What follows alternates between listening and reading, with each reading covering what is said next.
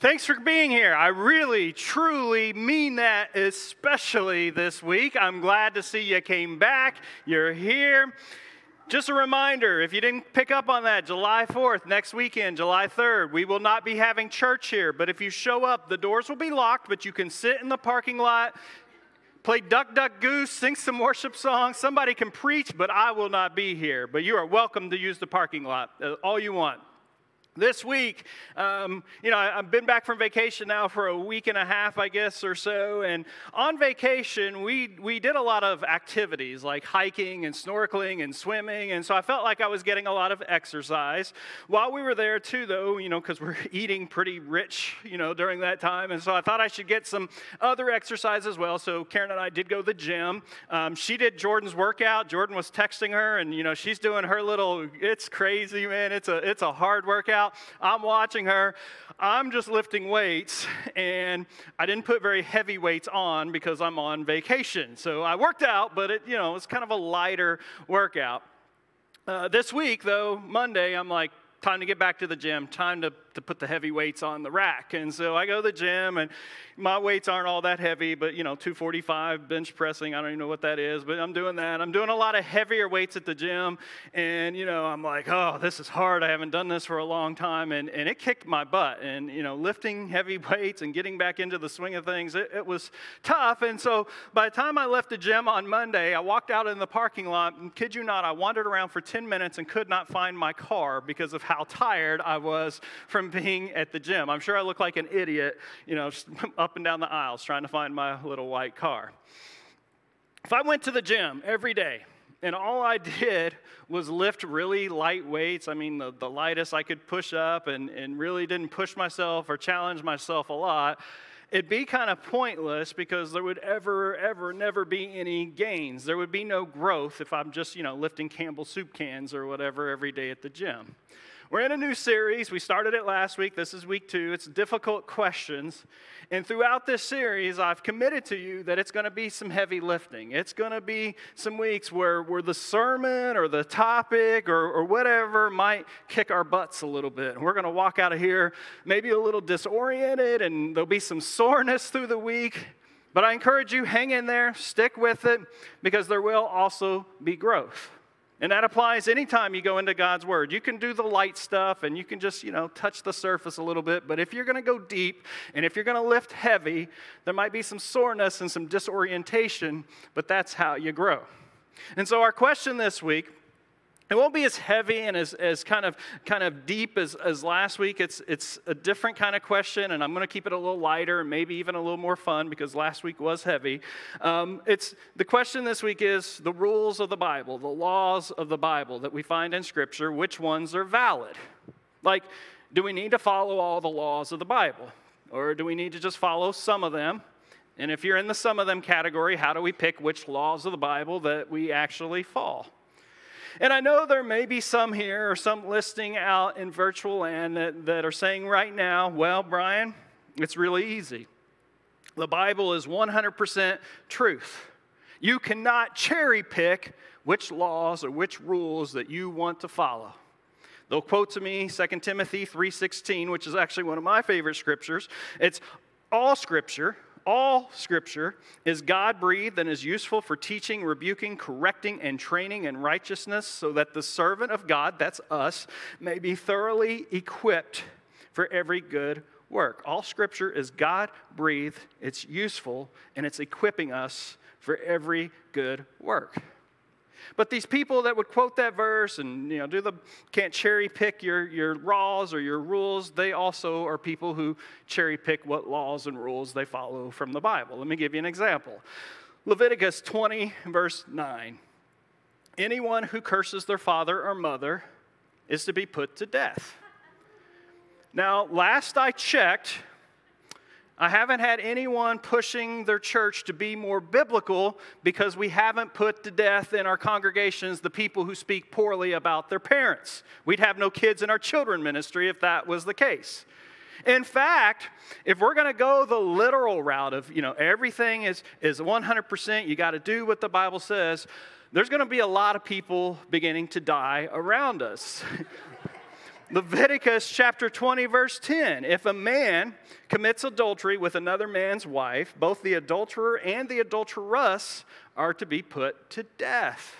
Now, in my insurance agency, I've mentioned this before, we have a rule that if you cheat on your spouse, you're fired. I tell people that the day they're hired, or I at least attempt to tell people that the day they're hired, because I want them to know, if you're going to cheat on the person you love the most, I don't trust you not to cheat on me, so you can't work here. And I've actually been challenged on that in a mediation, saying that's not a legal reason to fire somebody. It is. Florida's an at-will employment state, but the Bible says, nah, firing them is not enough. You need to kill that person if they cheat on their spouse. Deuteronomy 13:5. I don't have a verse for this one, Peyton, but basically it says if someone tries to turn you away from your God, Yahweh, they must be put to death. So that means we need to genocide the Mormons and the Jehovah's Witness and anybody who's not a Christian. Deuteronomy 13:12 says if there is a city worshiping a different God than the God of the Bible, they should be put to death. Which, again, if we follow that literally, a 9/11 style attack would be justifiable on any city that did not believe in God. There are 613, give or take, laws in the Old Testament. And I want to make it clear, we all pick and choose. Now, most of us know about the food laws of the Old Testament, no pork, no shellfish. Here's another one, though, maybe you didn't know. Leviticus 3:17, you must never eat any fat or blood. This is not a temporary law, this is a permanent law for you, and it must be observed from generation to generation wherever you live. No cooking with bacon fat, and that's the secret ingredient to my mac and cheese, and it's good, so that's a real bummer. No medium rare steaks. I know where we grew up, it's in the country, and people didn't eat medium rare. We did. People didn't eat medium rare. It was either well done, well done, well done, or well done. That was the variety of the steaks we had where we grew up. If you go to the Old Testament and read it, and you should be, it's a deep rabbit hole, and you're going to want to skip over all these laws. I'll give you a few more. Don't trim the hair on the sides of your heads.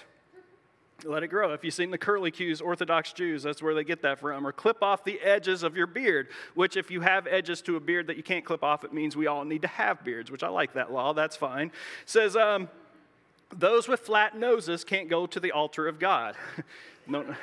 Know what your nose looks like.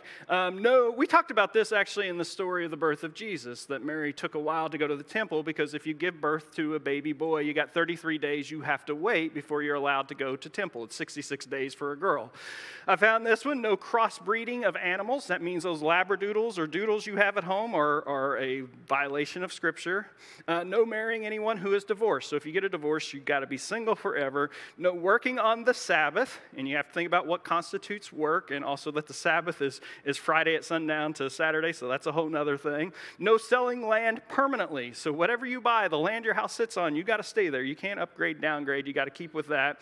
No clothes made of mixed materials. So the tri-blend t-shirts that I love, you cannot have those. And there's a lot of rules about women on their periods. You can't touch her. You can't sit where she sat. Men, if they have sex with their wife, they have to be cut off, both of them, from the community, which I don't even know how the community would know about whether or not they did that. There's also things in the Old Testament and New Testament the Bible doesn't denounce, which it doesn't say don't do it, which is weird. Polygamy is all over Scripture, and the Bible never denounces it. Slavery is all over Scripture. It's never denounced. Which some people say, well, if it's not denouncing, I guess it's advocating. And so if we say that God wants us to literally follow all the rules in the Bible, we kind of back ourselves into a bit of a corner. But some will say, and this is generally how I've heard it taught, some will say, well, you see, there's 3 different types of laws in the Old Testament. There's ceremonial laws, and so that's the rituals and the traditions and the things that kind of govern their worship in the temple. And then there were the civil laws, just like we have speeding laws and other laws of the land. They had laws that were civil laws that governed Israel. And then in the Old Testament, there are moral laws, and they would say that those moral laws are the ones we must follow. But there's a couple of problems with that. One, people don't agree on which ones fit which category. But number 2, and more importantly, in the Bible, nowhere there is no distinction found for those 3 different types of laws. We've made up those distinctions. And it's convenient, and maybe it's even helpful, but we're still imposing some of our own context upon the values and the beliefs of Scripture. We're still picking and choosing. Now, some will say, okay, let's boil this down. Let's just take the 10 Commandments from the Old Testament, that's the part we keep, and all the stuff that was mentioned in the New Testament, because that's the New Covenant. So we got the 10 Commandments, and we got the New Testament. And again, that method is never prescribed in Scripture, but even then, if we say that's the route we're going to go, most of us, not all of us, but most of us still cherry pick. 1 Timothy chapter 2, verse 9 says, women should adorn themselves in respectable apparel. Great, with modesty and self-control, not with braided hair and gold or pearls or costly attire. So no braiding your hair, no gold, no pearls. And of course, somebody will say, well, Paul's just using an example. He's not prohibiting the wearing of jewelry or the braiding of your pigtails. He's teaching a principle. Oh, teaching a principle. So the principle here would be what? Not trying to draw attention to yourself. Or I think in this case, it's for proper attire for worship. So it'd be like me saying, guys, you can wear whatever you want here, just not your bathing suit. That would be not proper attire for our service time. Paul says again in 1 Timothy chapter 2, verse 12, he says, I do not permit a woman to teach or to exercise authority over a man. A lot of churches really grasp that one and tie into it there. And then they forget this part, though, that rather she is to remain quiet. So you ladies, no laughing, no talking, no speaking. And I know, you're saying, well, let's be reasonable. Let's be reasonable. The Bible is clear that a woman shouldn't teach, of course, but let's not get crazy and not allow them to talk. And I see what we're doing, again, is we're picking and we're choosing. 1 Corinthians 11, 4 through 6 says, every man who prays or prophesies with his head covered dishonors his head. Scott, you had a hat on earlier. No, Kenny had the hat on earlier. Kenny, dishonoring God with that hat right now. But every wife who prays or prophesies with her head uncovered dishonors her head. So you women should all have hats on, since it is the same as if her head was shaven. And I've done all the mental gymnastics to work around that, in fact, and talk about being contextual and talk about, that being a first century thing, or, some will say it's an authority thing, that hats and whatever were about positions of authority. And this is me generally. I know I've preached on it before. I said, let's contextualize this to a period of time. Us taking it literally would be like someone 2,000 years from now listening to one of my sermons and saying, well, per August 2020, it's a literal law that you must wear a mask anytime you attend church. It'd be like carrying that law forward when it was related to a specific point in time. My point in this exercise is that we all pick and choose from Scripture. Even those who claim to read the Bible literally. 6-day literal creation. Noah lived to be 900 years old. There's giants walking the earth. Dinosaurs never existed. Even those people that are 100% literal ignore rules in the Bible. Now, I know I don't see anybody right now, but I know in your head there's somebody raising their hand. You're that kid in class. You're like, me. I know the answer. Teacher, call on me. You go to Matthew 22, 36 through 40. Teacher, this is the Pharisees asking Jesus, teacher, which is the greatest commandment in the law? And Jesus replied, love the Lord your God with all your heart and with all your soul and with all your mind. This is the first and greatest commandment. And the second is like it, love your neighbor as yourself. When I was a new Christian, man, I didn't know a lot of Scripture, but I memorized that one quickly. That was my KISS verse, the keep it simple, stupid Bible verse. If I can't figure anything else, this is it. Love God, love others. And sometimes, for good effect, I'd even add in that Bible verse that like every high school graduate that graduates from a Christian school has their favorite Bible verse. It's Micah 6:8. It's the only time we quote Micah. And what does the Lord require of you? It says to act justly, to love mercy, and to walk humbly with God. And I've preached those. And I've taught, man, Christianity is so simple. Why do we make it so hard? Love God, love people, act justly, love mercy, walk humbly, mic drop. That's it. There's another important verse that follows that love God, love others command, and we tend to skip it or just breeze past it. He says, love God, love others. All the law and the prophets hang on these two commandments. Jesus doesn't say these new commands, love God, love others, replace these laws over here. He says these new commands, everything, the entirety of the law depends upon, it hangs upon these two laws. But we do learn something here, that the purpose of any law that we read in Scripture, no matter if it's the hair thing or the this or the way to worship, it's the purpose of any law ever given by God to us, or to the people of Israel, is to show our love for God. So if you learn nothing else tonight, the purpose of the rules of Scripture, the purpose of the law, is to show our love for God. Been a student of the Bible for a long time, and I'll tell you, interpreting the Bible is hard. I hope tonight we can start at a point as we get into this that we can just be honest that the Bible is hard. It's got strange language. It's got strange customs. There are jokes in Scripture that we do not get. There are thousands of years of separation between us and the writers. We aren't tribal people wandering through the desert, and we're trying to read stuff written to a tribal nation. We aren't part of the Greco-Roman culture of the New Testament. And then you add to this, we all bring our own experiences and our own biases into the reading, and then we attempt to filter our reading through our own existing belief systems. Read a thing this week about confirmation bias, and the definition they get of confirmation bias is this tendency to search for, interpret, and favor, and recall information in a way that confirms or supports one's prior beliefs or values. And that's how we often want to approach Scripture. We like simple. We like simple explanations that fit our preferred narrative. And then, mix into all of this study of Scripture, we all have different IQs, we all have different personalities, we all know that our culture plays a huge role in how we interpret Scripture, because somebody in America might interpret something in Scripture completely different than someone in Africa. And this is why we all pick and choose. And tonight, if you don't think I'm talking to you about being somebody who picks and chooses, you're especially the person I'm talking to.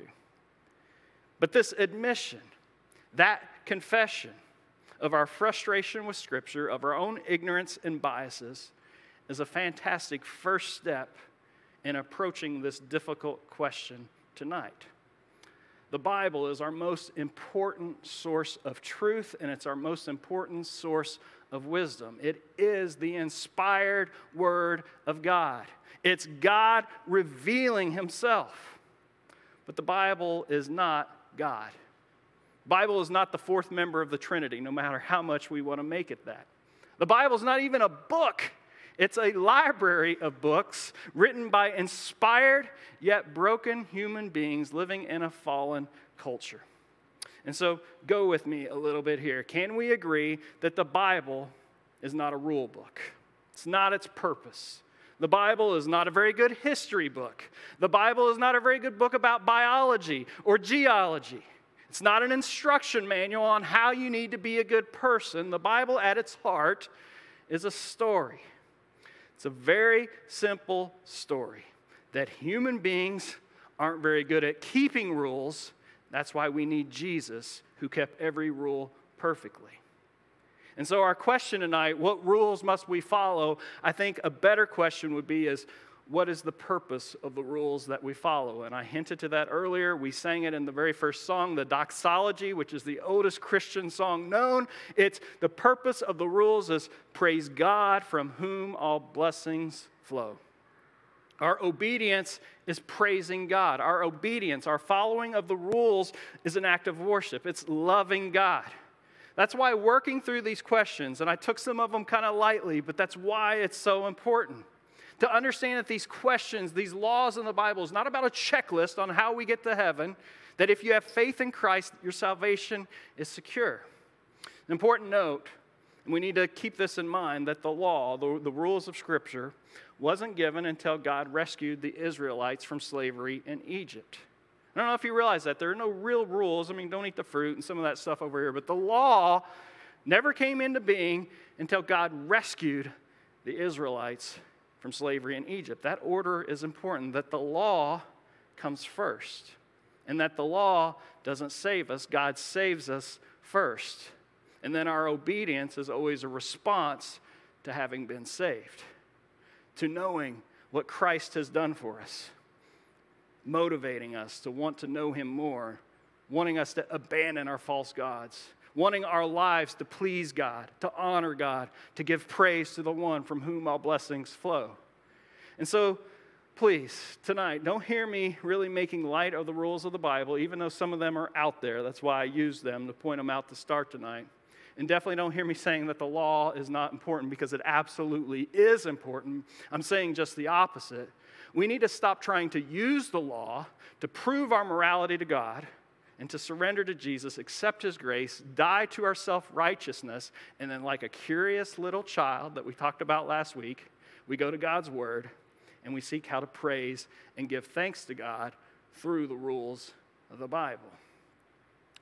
My youngest child, Emery, she's 9 years old, and it seems this past couple of weeks since we've been home, she has discovered Legos. And she's played with them before, but man, she is really into Legos now, and she's building everything under the sun. We get her kits, and she's supposed to build the thing of the kits, but she ends up doing all kinds of different things to them. Today we found her, she actually glued some of them to a board, so I don't think that's the proper use of them. But Legos, you get these little blocks, and you build a little house. I've even bought a set for myself. It's a Frank Lloyd Wright. I think it was the Falling Waters house, and I built the little Lego architecture set, and it was kind of fun to build. But it would be easier and certainly cheaper, because Legos are not cheap, to just buy a little house model or buy the little things, Eiffel Towers or whatever we're building out of Legos.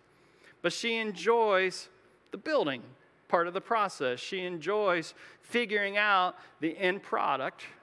And when she gets to the end and she builds her little thing, she's so proud of it. She wants to come show me, her dad, or show her mom, look at this thing that I built. And she's got this real sense of accomplishment.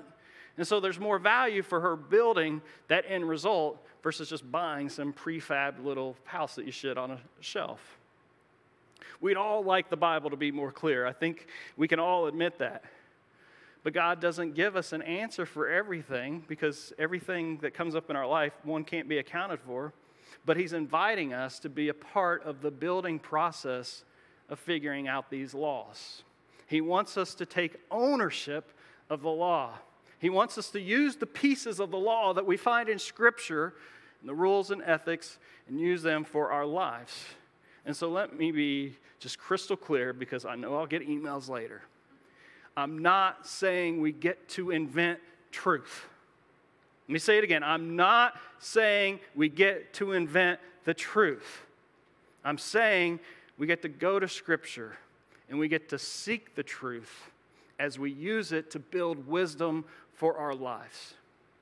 There are large portions of the Bible that aren't trying to tell us anything other than to move the story along and to give us some context. We don't have to apply every little piece of Scripture into some kind of law. We don't have to draw a moral conclusion from every story in the Bible. The Bible is not Aesop's fables, where you read a story and, wow, that story, let me draw this moral conclusion. Preachers, we do that all the time. We take a story, Jacob and Esau, and we get some moral conclusions. But that's okay to do that, but understand that's not the purpose of the Bible. But we can read every page of the Bible, every verse, every word, every story, and we can glean wisdom. And so when we see some of those ceremonial laws that are just so tedious, we're like, what?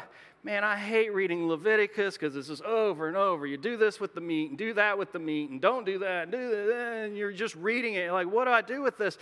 But you can read that and you can take away God's people are supposed to be holy in whatever way in our culture that holiness looks like. That when we start looking like everyone else around us, that's not God's intent, and we're probably on the wrong track.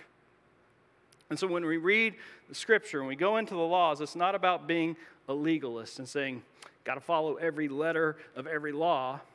I think it's about seeking the law's intent. And as I thought about it this week, I thought about our own Supreme Court, which is probably not a great illustration or comparison, but those who sit on the Supreme Court are placed there not to rewrite the Constitution. The Supreme Court never rewrites the Constitution, they interpret it. They take a 200-year-old document, and they take that document and they apply that to modern times and modern circumstances that come up. That's how we should handle God's Word. Legos come in all shapes and sizes. When I was a kid, man, you got like 3 different blocks, like the 6 block, the 4 block, and the 2 block. But now they got everything under the sun. Lego Master, I don't know if you've seen that on Fox, but man, they're building some crazy stuff really out of Legos. And so there's just all these different shapes and sizes and pieces. And it's interesting, the more pieces and the more shapes and the more sizes that you use, it allows you to build something of more interest. There's more variety, which gives a better result. And so wisdom is the word I'm going to hit on a bunch, comes from a variety of sources. I'm going to preach maybe in a few weeks about common grace, so that's another sermon. But the concept is that wisdom can come from a variety of sources. And so everything we read, every experience we have in life, both our past and our present, our community, our traditions, those who have come before us, those who have studied topics deeply that can teach us insights to our own minds and personalities, all of that can help build wisdom. And more we bring that into our building process, the greater our ability to apply God's law to our lives for His glory. So I was going to do a whole separate sermon on the inconsistencies of Scripture, and I don't want to go too far down this path, so I just thought I'd include it and build it into this sermon tonight.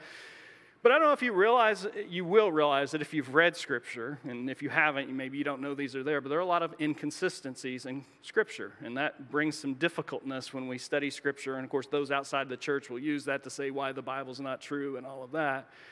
But the Bible sometimes contradicts itself. And the first time you come across that, and if I'm telling you this for the first time tonight, you might have some soreness and some disorientation when you leave. But normally we think for a law to work, there needs to be consistency. If we had a law that said red usually means stop, that wouldn't work very well as a law. There needs to be consistency. Red always means stop. But we see inconsistencies in the Bible, and not just the stories of the Bible. We got the 4 Gospels, and they tell stories differently, and that's an inconsistency, but also inconsistencies in God's law itself. One book to the next. And I'll give you just a couple of examples to illustrate. The question is, can Israelites eat the carcasses of mauled animals? If you read Exodus and Deuteronomy, both of them say no. You're a holy people, and that's gross. Don't eat the carcasses of animals. But then you turn over to Leviticus, and it says, sure, but you'll be unclean until evening, and be sure to wash your clothes. 2 books apart, and we're getting inconsistencies. Can Israelites keep their fellow Israelites as slaves? If you go to the book of Exodus, it says yes, but the males can choose freedom after 6 years. If you go to the book of Deuteronomy, it says yes, but both male and females can choose freedom after 6 years. If you go to the book of Leviticus, no way, no how, you should never enslave each other. This is God's word. It's holy. It's inspired. And yet we see inconsistencies like this all over. Why? Why would God allow that in His divine word? I think in part it's a reminder that the Bible is not God, that it is fully inspired by God, but also fully written by human authors. But more so, I think, what if the inconsistencies are there to make us have to work through the stuff and really process it?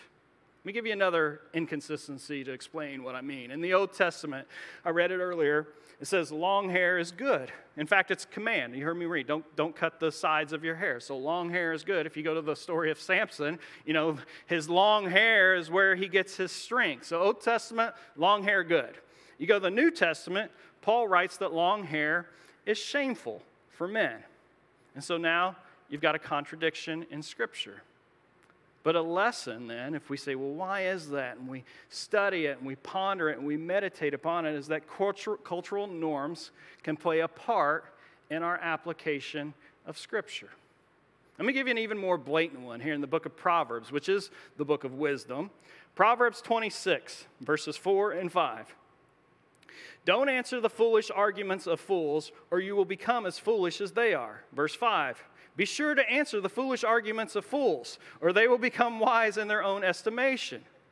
One verse to the next seems like a contradiction. Certainly an F for grammar if you're grading this book. But both of those can be true statements depending upon the situation. It's a situational component of the law. And here's why. At least the conclusion I've come to. The Bible can't give you a rule for every situation in life that could possibly come up. And even if it could, no way we could remember them all. You got to remember, we only had Google the last 20 years or so. People couldn't Google the answers for the last 2,000 years. So, in your life, isn't wisdom better than a list of laws? Shouldn't wisdom from the laws be our goal? To look at the law's intent, to think, to discern, to ponder, to reflect, to then argue with the rules, not as an act of rebellion against God, but actually just the opposite of an act of worship and hanging out with our Father. If we approach the Bible as this one-size-fits-all, how to be a good Christian instruction manual, we're not going to find wisdom. We're not going to even find a step-by-step guide for all the decisions that we have to make every single day, most of them on the fly as we move along. But if we can grasp the big ideas, and that's not quick, and that's not easy, of all of these laws, and apply the wisdom of those laws, then the Bible can equip us thoroughly for every good work. And so I'm just going to give a couple of examples of how you can do this, because we don't have a service here next week. And so I think you got 2 weeks now to study some Scripture. And so I'm going to encourage you not to read the book of John.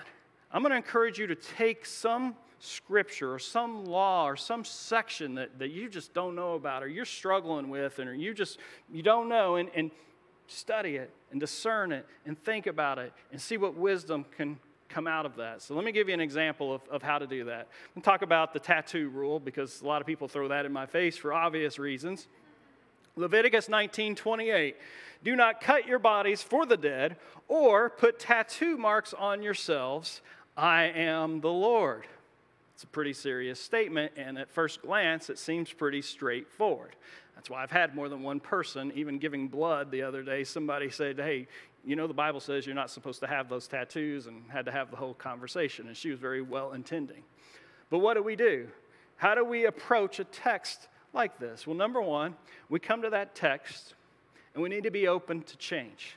That means when I read that text, I need to be aware that I have a confirmation bias, that I want to read that text and I want it to tell me that it's okay for my existing beliefs that I have tattoos everywhere. And then I need to pray. I need to invite the Spirit into my time of study. That is so critical. And then we all have curiosity. We're all little kids at heart, and so we need to bring that curiosity into our study time. What does not having a tattoo do with the purpose of the law, which is to love God and to love others? And so we go to the context and we go to the culture. If you do that, you'll learn that historically, tattoos were part of the pagan worship practices. This was true for the Canaanites. They were the enemies of the Jewish people. And so if Israelites marked their bodies with tattoos, it was a signal to everyone around them that they also participated in Canaanite-style worship. Let me give you a modern comparison of what it would be like. It'd be like a Christian walking around with a t-shirt with the number 666 on it.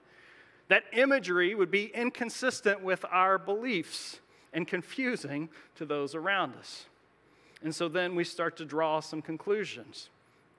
It's not about ink on the skin. It's about who or what it might associate me with.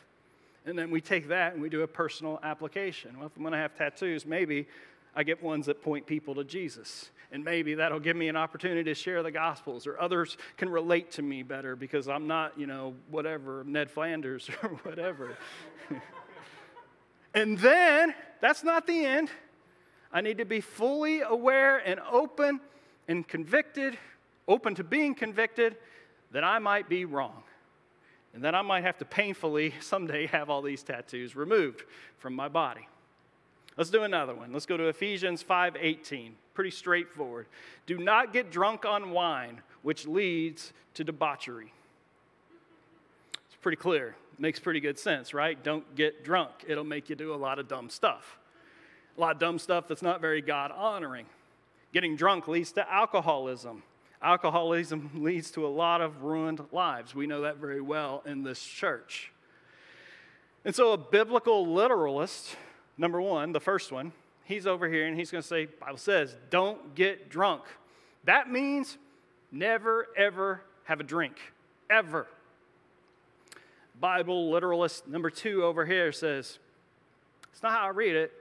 It says, do not get drunk on wine.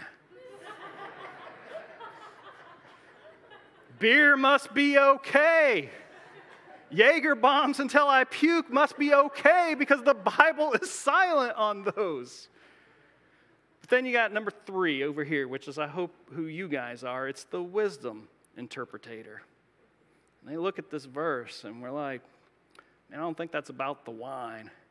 I think it's about doing anything that takes away our ability to make good decisions.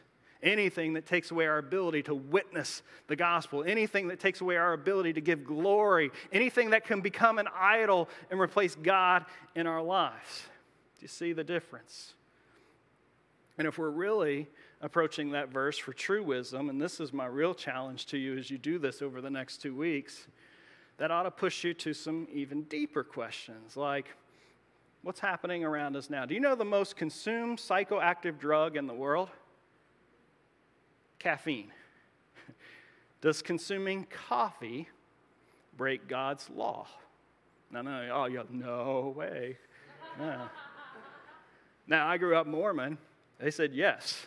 If you ask them why, they have no idea, but they just say it does because God told Joseph Smith, and that's what they tell us. If you ask Christians, you're like, heck no, that's why we have a coffee shop in our lobby. That's the thing. So we need to apply some wisdom to this law. And we say, well, how does it apply to coffee? It is a psychoactive drug, and so it can be addicting. It could be a problem. It could cause us to spend money that we don't have. And so we've got a $200 a month Starbucks bill, and we don't give a dime to our church. And as we build tolerance, we find more sources of caffeine, and so we start drinking Coke and Monster drinks, and they got sugar, and now there's health consequences, and it can raise your blood pressure, and so maybe the conclusion you come to is, okay, but moderation is key, and you apply all the same things that you did to beer and wine. It's how wisdom works. You take this, you say, this is the law. What's the wisdom in the law? Let's take it a step further because we're going down this path tonight. What about marijuana? I mean, no matter how much you do or don't want it to be legal, it's coming soon. I thought you all would appreciate that. A handful of you would anyway. Bob Ross, Pretty Little Trees, now we know why. Bible doesn't say not to smoke pot, so must be okay. Bible also doesn't say not to eat cardboard, but it doesn't mean that eating cardboard is good for you. And so we got to work through it with wisdom, and we look at our lives, and we talk to those in community around us. Pastor, what do you think? Friend who I'm in a Bible study with, what do you think? And so maybe what would come out is, well, the Bible says we got to obey the law of the land. So it's pretty clear right now. The Bible says we got to love others, and cartels are very bad, and that's where it's coming from if it's not legal. So if pot's not legal and it's coming from the cartels, don't smoke it. That's pretty clear looking at Scripture. What about medical reasons? Oh, well, it's legal now for medical. An easy case can be made that it's better than some of the other drugs that are being prescribed, so perhaps. But we all know this is coming, the recreational use of pot. And those of you who are saying it's okay to have 6 or 7 beers, you got no legs to stand on to make an argument against this. But the rest of us may say, well, the drunk effect from marijuana is pretty instantaneous, and so that could be a problem with this substance, and never mind that it's a gateway drug, and you can continue down this argument. And I'm not here tonight preaching on the pros and cons of smoking pot or whether or not it's God-honoring. That's not the purpose of this little exercise. What I want you to see is how God's Word has to mix with the world around us. That our ethics are going to play a part of it, that our current scientific knowledge are going to play a part of it. And then we got to approach God's Word knowing our own sinful hearts and our confirmation biases. And I know At least for me, I like clarity. God, just tell me what I'm supposed to do. Couldn't you have given us a scripture that said, thou shalt not smoke pot? You may consume an edible in the amount of 15 grams so long it is to treat cancer or other non-curable disease, and so long as it's purchased from a government-approved entity, and so long as they're licensed to sell the marijuana, and so long as all profits go to build a church in Africa, then you may smoke pot. But then there would be instances that came up that weren't covered in that verse. Well, they sell pot, and it meets all those things, but the money's going to a church in Guatemala. I'm a literalist, and so we can't do it. We need to do the heavy lifting with Scripture. That's my point tonight. We need to read the Bible. I don't know how much I say that in here, but I say it a lot.